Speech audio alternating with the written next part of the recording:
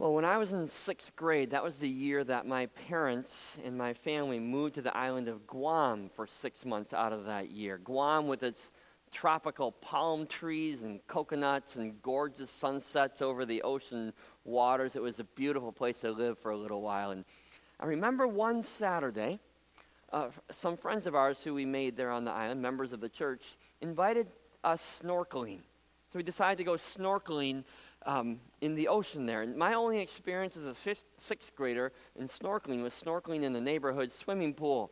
And so you put the goggles on, you look in the swimming pool, there's not much to see there. Not very exciting. So I didn't know really what to expect as we went snorkeling on this Saturday afternoon. So we met this family over in Tumon Bay. And we got our lesson in snorkeling, and we waded and swam out into the ocean water. And I put my head beneath the water, and suddenly there was this explosion of color. Right above the water, as I walked out there, I could see the tropical trees and the blues of the water. But when I put my face under that water, unbelievable. This is a picture of Tumon Bay, so this is something of, I didn't take the picture obviously, but something of what I saw.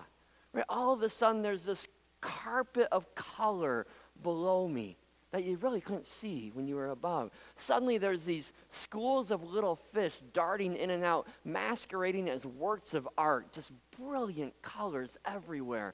I even found Nemo before he knew he was lost. Right? The color of these clownfish that just duck in and out was spectacular. Some of you have probably experienced this if you've gone snorkeling in a coral reef anywhere. And so you have your face under the water, this color's everywhere. You put your face up above again, and it all disappears. And it's all virtually gone. What's above the surface is so much different than what you see below the surface. Under Tumon Bay, this palette of blue water was a glorious display of color and design. And that memory came to mind as I thought about our passage for today. And I wondered, what would it be like if we could go snorkeling in our own lives or in each other's lives? If we could put on the goggles and look beneath the surface, beneath the life that we show each other publicly, and get a glimpse beneath the surface to see what we really look like spiritually on the inside. Most of us know how to look in this community. We know how to behave. We know what to display to others so that we can fit in here without making waves. But who are we below the surface, at the core, in our heart and in our soul? What's at the very center of who we are? A glimpse beneath the surface for many of us would reveal just what I saw in Tumon Bay, right? Would reveal the beauty of God's grace, blanketing your soul, blanketing your heart, and alive and growing, filling you with beauty, filling your life with color and joy and glory. Look beneath the surface and you'd find this beauty of God within you. For others of us, this glimpse below the surface would reveal maybe a bleached out, dead or dying spiritual life. This also is Tumon Bay, a different area, where the coral's been bleached, where it's all dead. You look beneath the surface there, and it's not a pretty sight. And some of us maybe would be sobered by what we see below the surface. So this morning I want to invite us all and challenge us as individuals as well to look beneath the surface, to see what lies beneath the surface of your heart and life, and to celebrate the beauty that you find there, the beauty that God has infused in you with His grace, and maybe commit to coming to life again in a new and beautiful way. That's the invitation. That invitation to a new and beautiful life that invitation is what God gives us through Peter in 1 Peter chapter 1. So take out your Bibles, turn to that chapter if you would, page 980 in the Bibles you have in front of you, 1 Peter chapter 1. And before we begin this self-exploration, we need to, first of all, admit some truths about ourselves, some foundational truths about who we are so we can understand the scripture passage better. We need to, first of all, recognize that our outward actions, what we show to everybody around us here, our outward actions don't necessarily guarantee an inner spiritual maturity. Because spiritual maturity depends on an inner relationship with Jesus. And some of us, even if we don't have that inner relationship with Jesus, we're really good at making people believe that we do. We're really good at playing spiritual dress up. Because we know, having some of us grown up in the Christian community, we know how to do all the right religious things. We know how to make people around us think that we're spiritually mature. We know all the right answers to all the questions. We know all the right behaviors. And so we put those things on, but inside we don't really have a living, loving relationship with Jesus. Okay, so the outward actions don't guarantee an inner relationship with Jesus. The other side of that coin is that if you do have this passionate inner relationship with Jesus, a love for Jesus at the heart of who you are, then there will naturally be some outward actions that will be evident in your life. They can't help but come out in you and through you. There will be a spiritual authenticity, right? Your outside will begin to match what is inside. What's above the surface will begin to share the same beauty of what's below the surface. Right? And one of the first things that we will see when we honestly look beneath the surface of our spiritual lives, for a healthy spiritual life, is that there's a passion to keep on growing.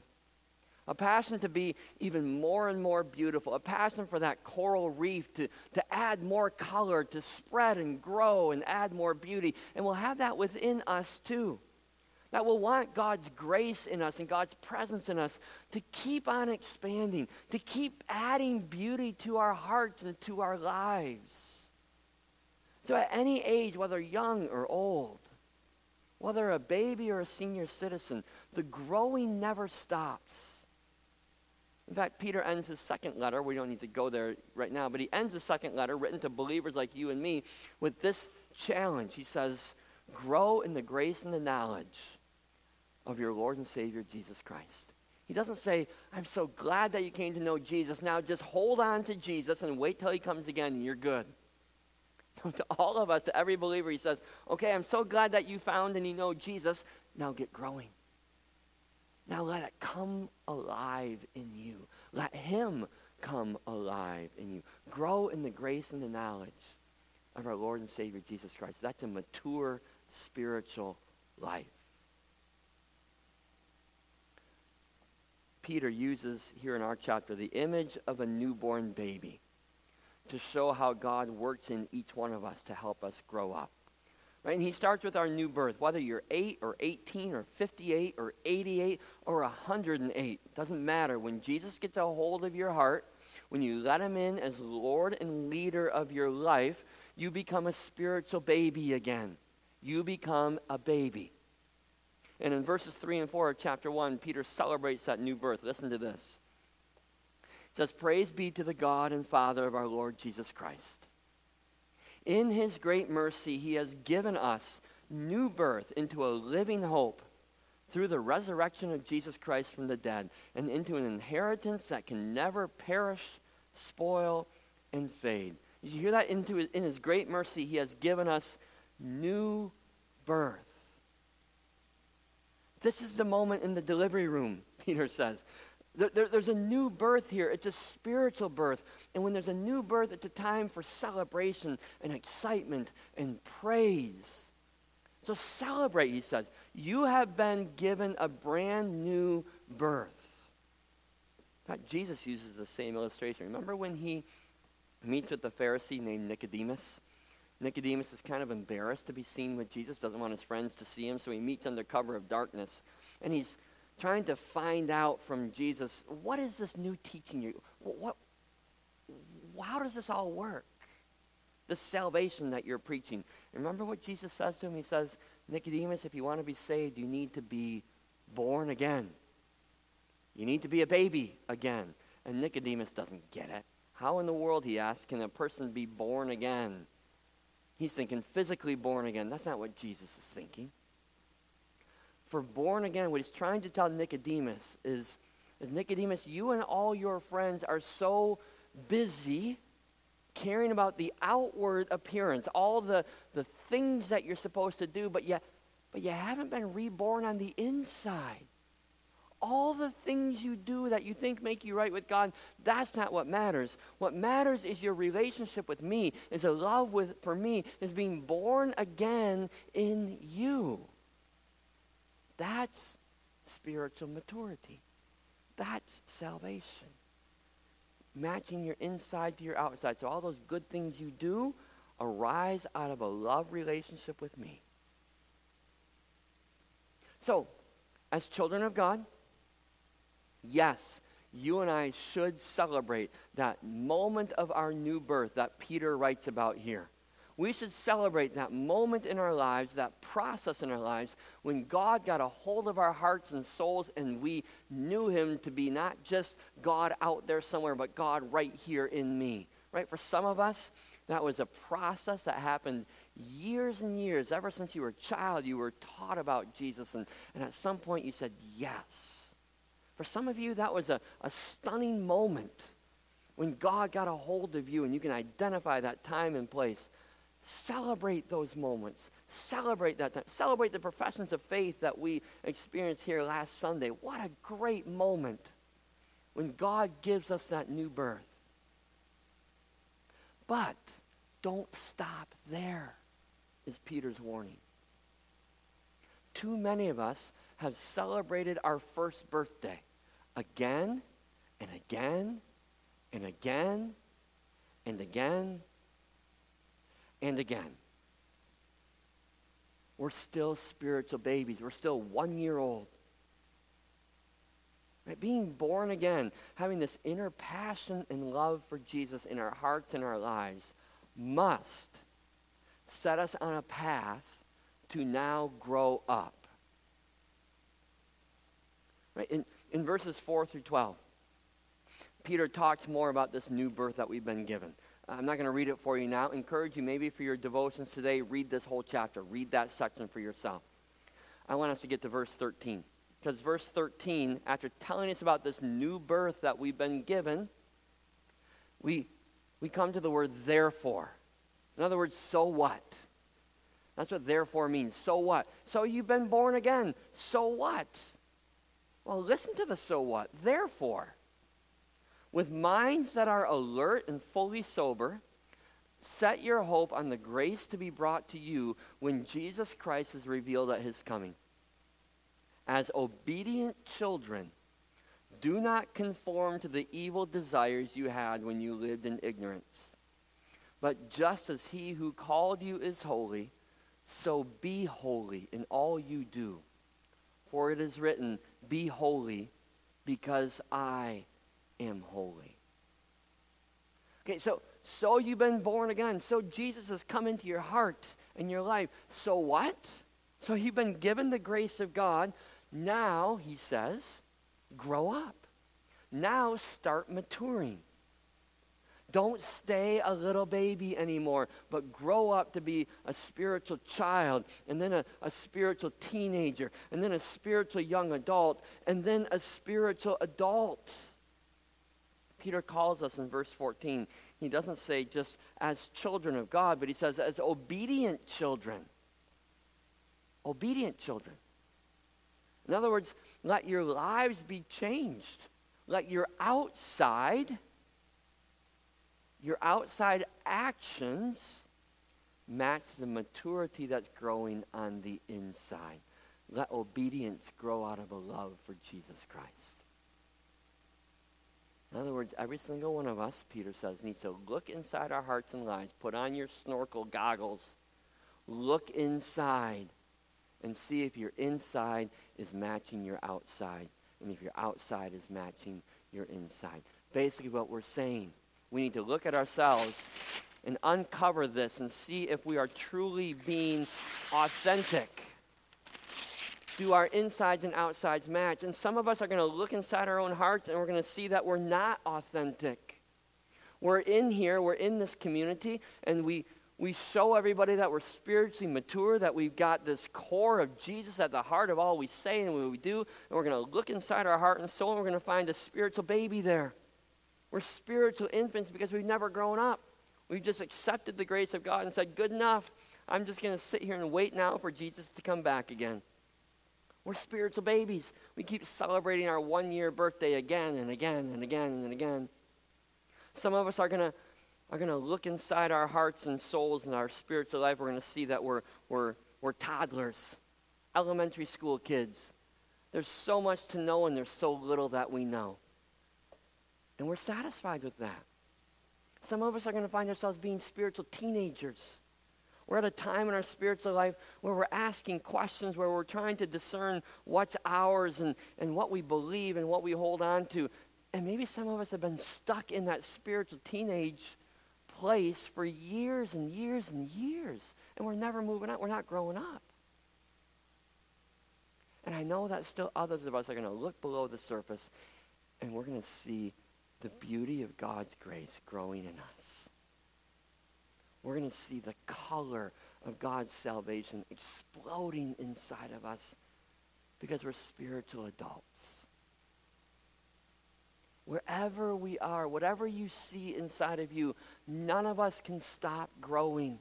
When you stop growing, you start dying. In fact, one Christian author wrote it this way. He said, the Christian life is like a bicycle. Unless you keep moving, you'll fall off.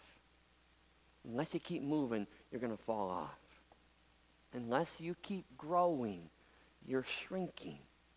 Unless you keep on striving to love Jesus and to let his grace grow in you more and more, unless you do that, you'll be loving him less and experiencing less and less of his grace.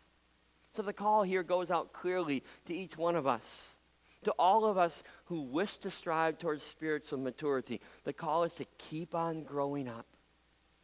Don't get spiritually stagnant. Don't stop growing in the grace and the knowledge of our Lord Jesus Christ. Make sure that beneath the outside image of spiritual maturity that we show each other is an inner maturity with God. A relationship with God the Father, with Jesus the Son, with the Holy Spirit. You know, the blessing in that challenge, is that we never have to do this alone. Right? Just like little babies, right? Little babies are born, and that's not the end. Right? If you give birth to a child, you don't say, there, I'm done. Good luck, kid. Hope you make it. And walk away. That's foolish. That's abuse, right? That's abandonment. And God doesn't do that to us either as spiritual children. When we are born spiritually, he places us in community, in a family, a church family. And just like parents and grandparents and uncles and aunts and siblings are there for that child to make sure that child grows healthy physically, so we as a church family are here for each other. We surround each other to make sure that we're growing healthy spiritually. It's what we're supposed to do. We exist to help each other grow up, to become spiritually mature. And Peter tells us what spiritual maturity looks like. You want to know what it looks like? We just read it, verses 15 and 16. He says, just as he who called you is holy, so be holy in all you do, for it is written, be holy because I am holy. Okay, so he ties spiritual maturity to holiness. Be holy, right? So often holiness is this nebulous spiritual concept that we don't really understand very well. What exactly is it? How do you define holiness? Most often, if you're like me, you just assume holiness is being really, really good. Right? It's a behavior. It's being perfect, in fact. Being holy is being perfect, and only God can be perfect, right? So most often for me, at least, maybe for many of you, holiness is a source of frustration because I keep failing. I keep not being really, really good. I keep not being perfect. Well, I think that understanding of holiness isn't very helpful for us here in Paul's call for us to be holy. It's more frustrating than anything. But I think we can understand one important nuance of holiness from some obscure Old Testament commands that you find in the book of Leviticus. My guess is if you've ever read through the book of Leviticus, which is extremely difficult to do, by the way, you come to chapter 19 and you've read some of these lists of commands in chapter 19 and thought, what in the world is he talking about? In the middle of that chapter, there's a couple verses that give a list. And here's the list. He says, don't mate two different kinds of animals together. And don't plant your fields with two different kinds of seed. And don't wear clothing with two different kinds of materials. Strange commands that you aren't following. Anybody who's wearing a mix of your clothes today, you're not following that command.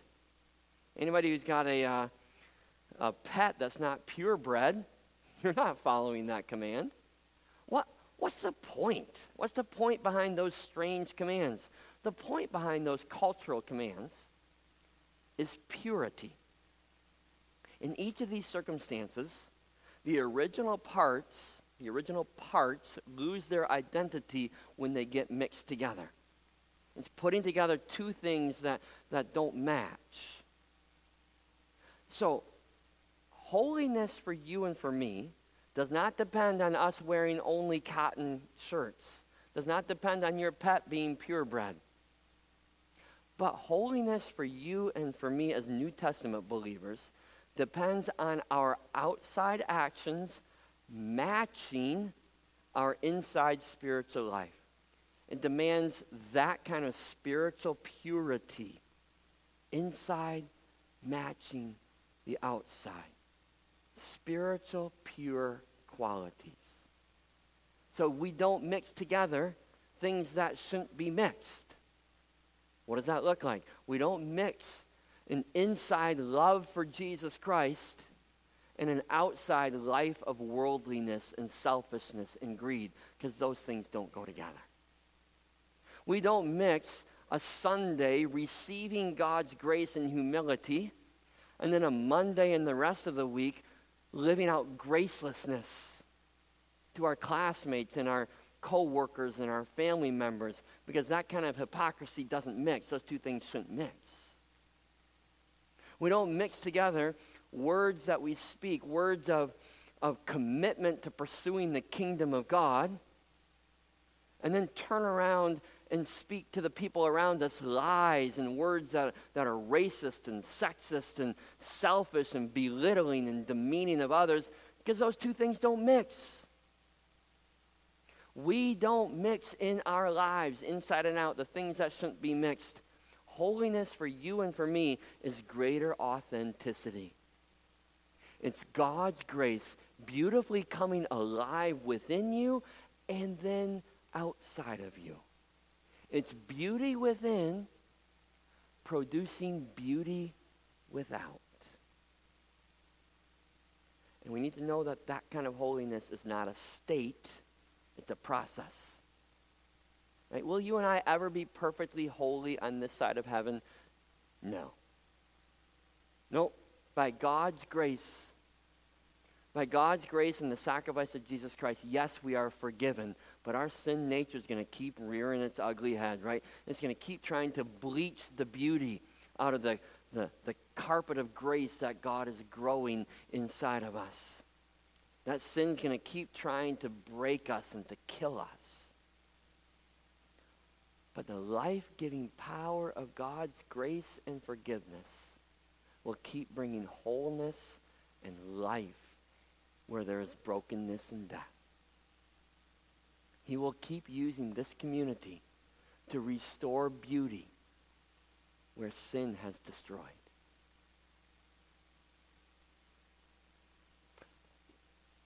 So the opportunities for spiritual maturity, for greater holiness, matching inside and out, are all around us.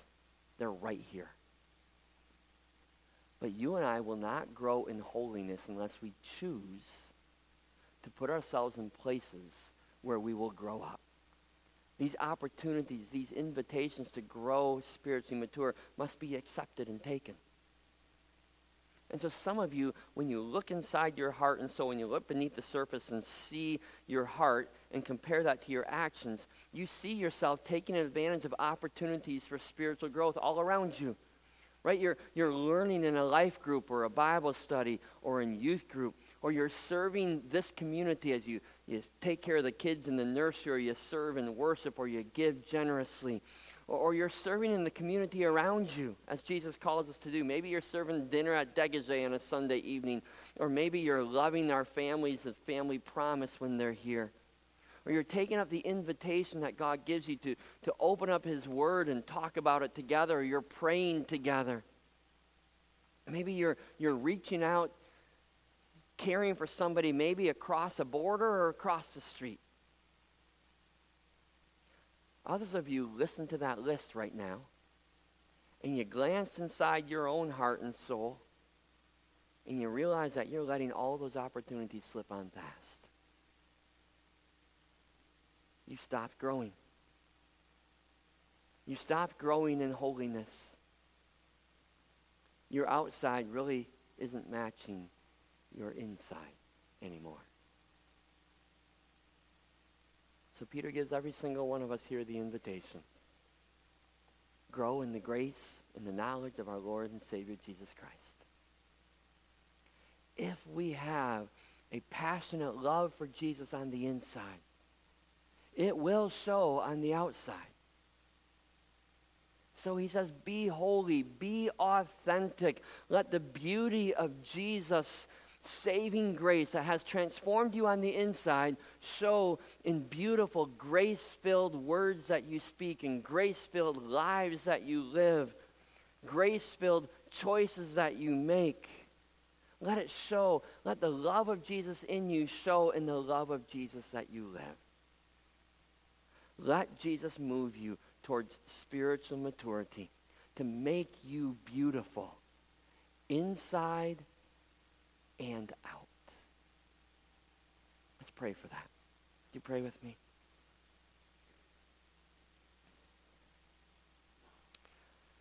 Father God, we came here this morning dressed up, looking nice, smiles on our faces,